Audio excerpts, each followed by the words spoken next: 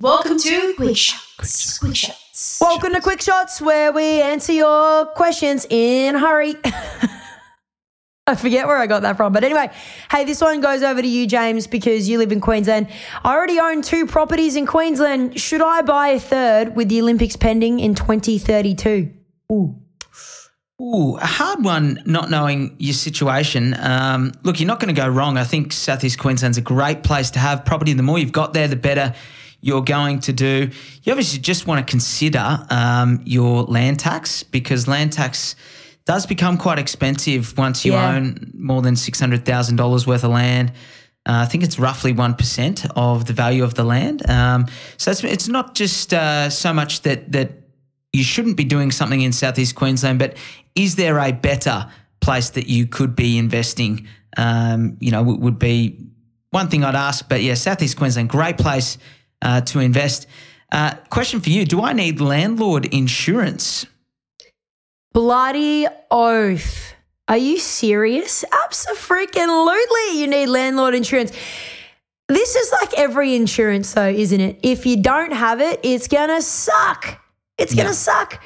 And also having landlord insurance, I mean, it protects you, right? If your tenants skip out, they become or they leave with unpaid rent.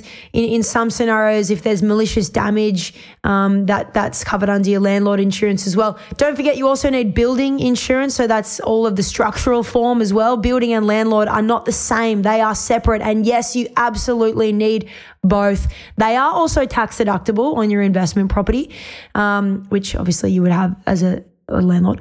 But yeah, you absolutely need it. Absolutely. It's honestly a very small cost considering what it can save you. Oh, yeah. What is it, like $300 or $400? It's like normally less than a week's rent. It's about $500, and then once you add your building insurance, that's also about $500. So all up, it's about $1,000 a year. That's nothing, honestly, and it can sort of come out in your monthly, come out of the monthly pay in your monthly rent or whatever. So yeah, absolutely, you should have it. Because it's going to come in very handy if something goes astray and you need that cash flow to keep you afloat. Cash is like oxygen, right? Yeah. Okay, just got my insurance premium. This is off the back of that one as well. That's what I'm going into. So I just got my insurance premium and it's increased by 20%. Any tips on what I should do? Well, we're all getting that. Insurance premium has been going up by considerable amounts each year. You've got to shop around. The websites are really good these days. You can block out half an hour and just put in all the details on a website, and they'll give you a few quotes. And then if you want to get on the phone and try and hammer them down a little bit more, that would be the way. So number one, find some competitive quotes. Number two, maybe play around with the excess. You might be, comfortable paying $2,000 excess, for example, which might drop the value of the premium. Also look at what is the home insured for in terms of value, if they got the right details.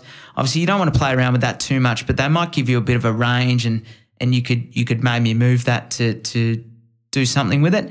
And then going off the previous question, make sure you're paying for building insurance and landlord. And landlord insurance, normally you're better off going to a different provider for that. So don't bundle them up, which is how they normally get you to bundle them up. To save a bit of money or get a discount.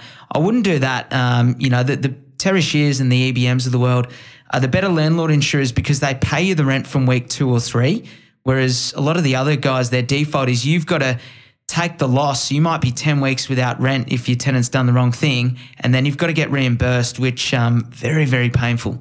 So, they're the little tips, but look, we're all facing it. Insurance premiums are going up. You've just got to try and get ahead of it as best you can. Get some quotes, play around with what you can, and see if you can get it down as much as you can, below that 20%. And because if you got multiple properties with an insurance provider, they might actually give you a discount based on you having multiple. Absolutely. Or you don't even have to have multiple properties, but multiple policies could be on your personal. Yeah, absolutely. That's a good one. Good one. All right, you give me the heavy lifting this week. That's Quickshots for the week. You. Thanks for listening to another episode of The Double Shot with your favourite cousins, Alex and James Fitzgerald. If you've got a burning question or something we absolutely need to talk about on the pod, please write to us. Both of our emails are in the show notes. For little real estate tidbits and a little bit of banter, okay, a lot of banter, you can follow us on the gram. Our handle is thedoubleshot.podcast. That, my friends, is thedoubleshot.podcast. Until next time, think of us when you sit back and sip your next double shot.